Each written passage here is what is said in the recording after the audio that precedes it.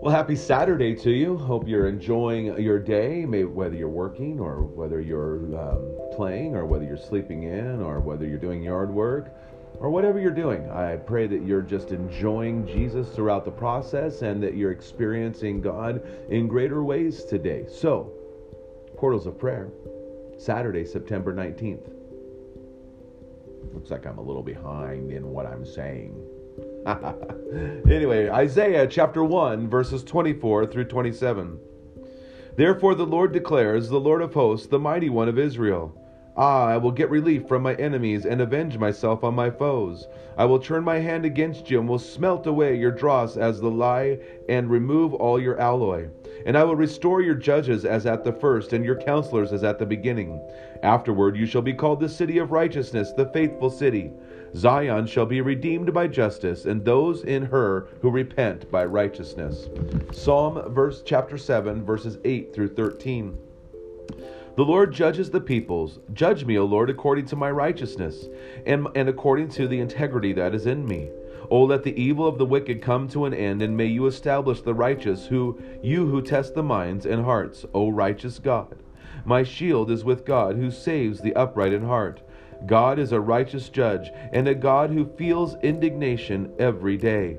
If a man does not repent, God will whet his sword. He has bent and readied his bow. He has prepared for him his deadly weapons, making his arrows fiery shafts. Days of Awe. The 10 days before Rosh Hashanah and Yom Kippur are known as the Days of Awe. It is when Jewish people go to people they have offended or sinned against and seek forgiveness. These 10 days are set aside to bring restoration to severed relationships on the human level before approaching God for His mercy. Can you imagine what impact doing something like this could have on your life, the life of your family, and the lives of those in your church? Might there be a reduction of tensions and hostilities? Could there be restoration of love, even as our Lord calls for us to love one another?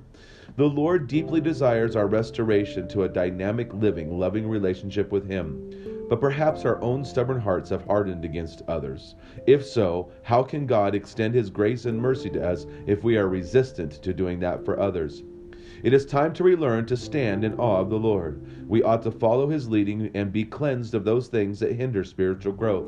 He seeks our restoration to a living relationship with Him through Christ our Lord. O Lord, cleanse my heart. Forgive me of all my sins. Amen. And I think this is an interesting tension. It's really impossible for us to go seek forgiveness or to forgive others if we haven't received the mercy and the forgiveness of Jesus Christ. So here's the question. If I've received the forgiveness and the mercy and the grace of Jesus Christ, what is holding me back from withholding it from someone else?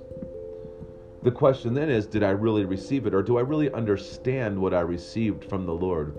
And unfortunately, we find this not just in the world, but in the church. So often we have people who are hurt and bitter, and there's miscommunication, and there's long-term battles between families in the same church. May it not be so. May it not be said of us. May we be a forgiving people. May we be a humble people, a people who desire reconciliation with others and restoration, because it is so important to live in a manner that is pleasing to God. And we can't do that if we're not responding to the Spirit and relying on His strength to humble ourselves, receive the mercy and the grace of Jesus Christ, and give that to others. Maybe God's inviting you into praying about some bitterness that you have, or some hurt that you have, or some people you've withheld forgiveness, or maybe people that you need to go seek forgiveness from.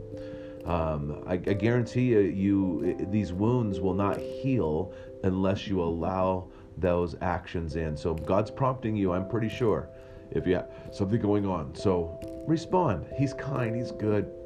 He's not going to harm you. It's going to be for your benefit. So may God richly bless your day. Enjoy Jesus. Go and share life.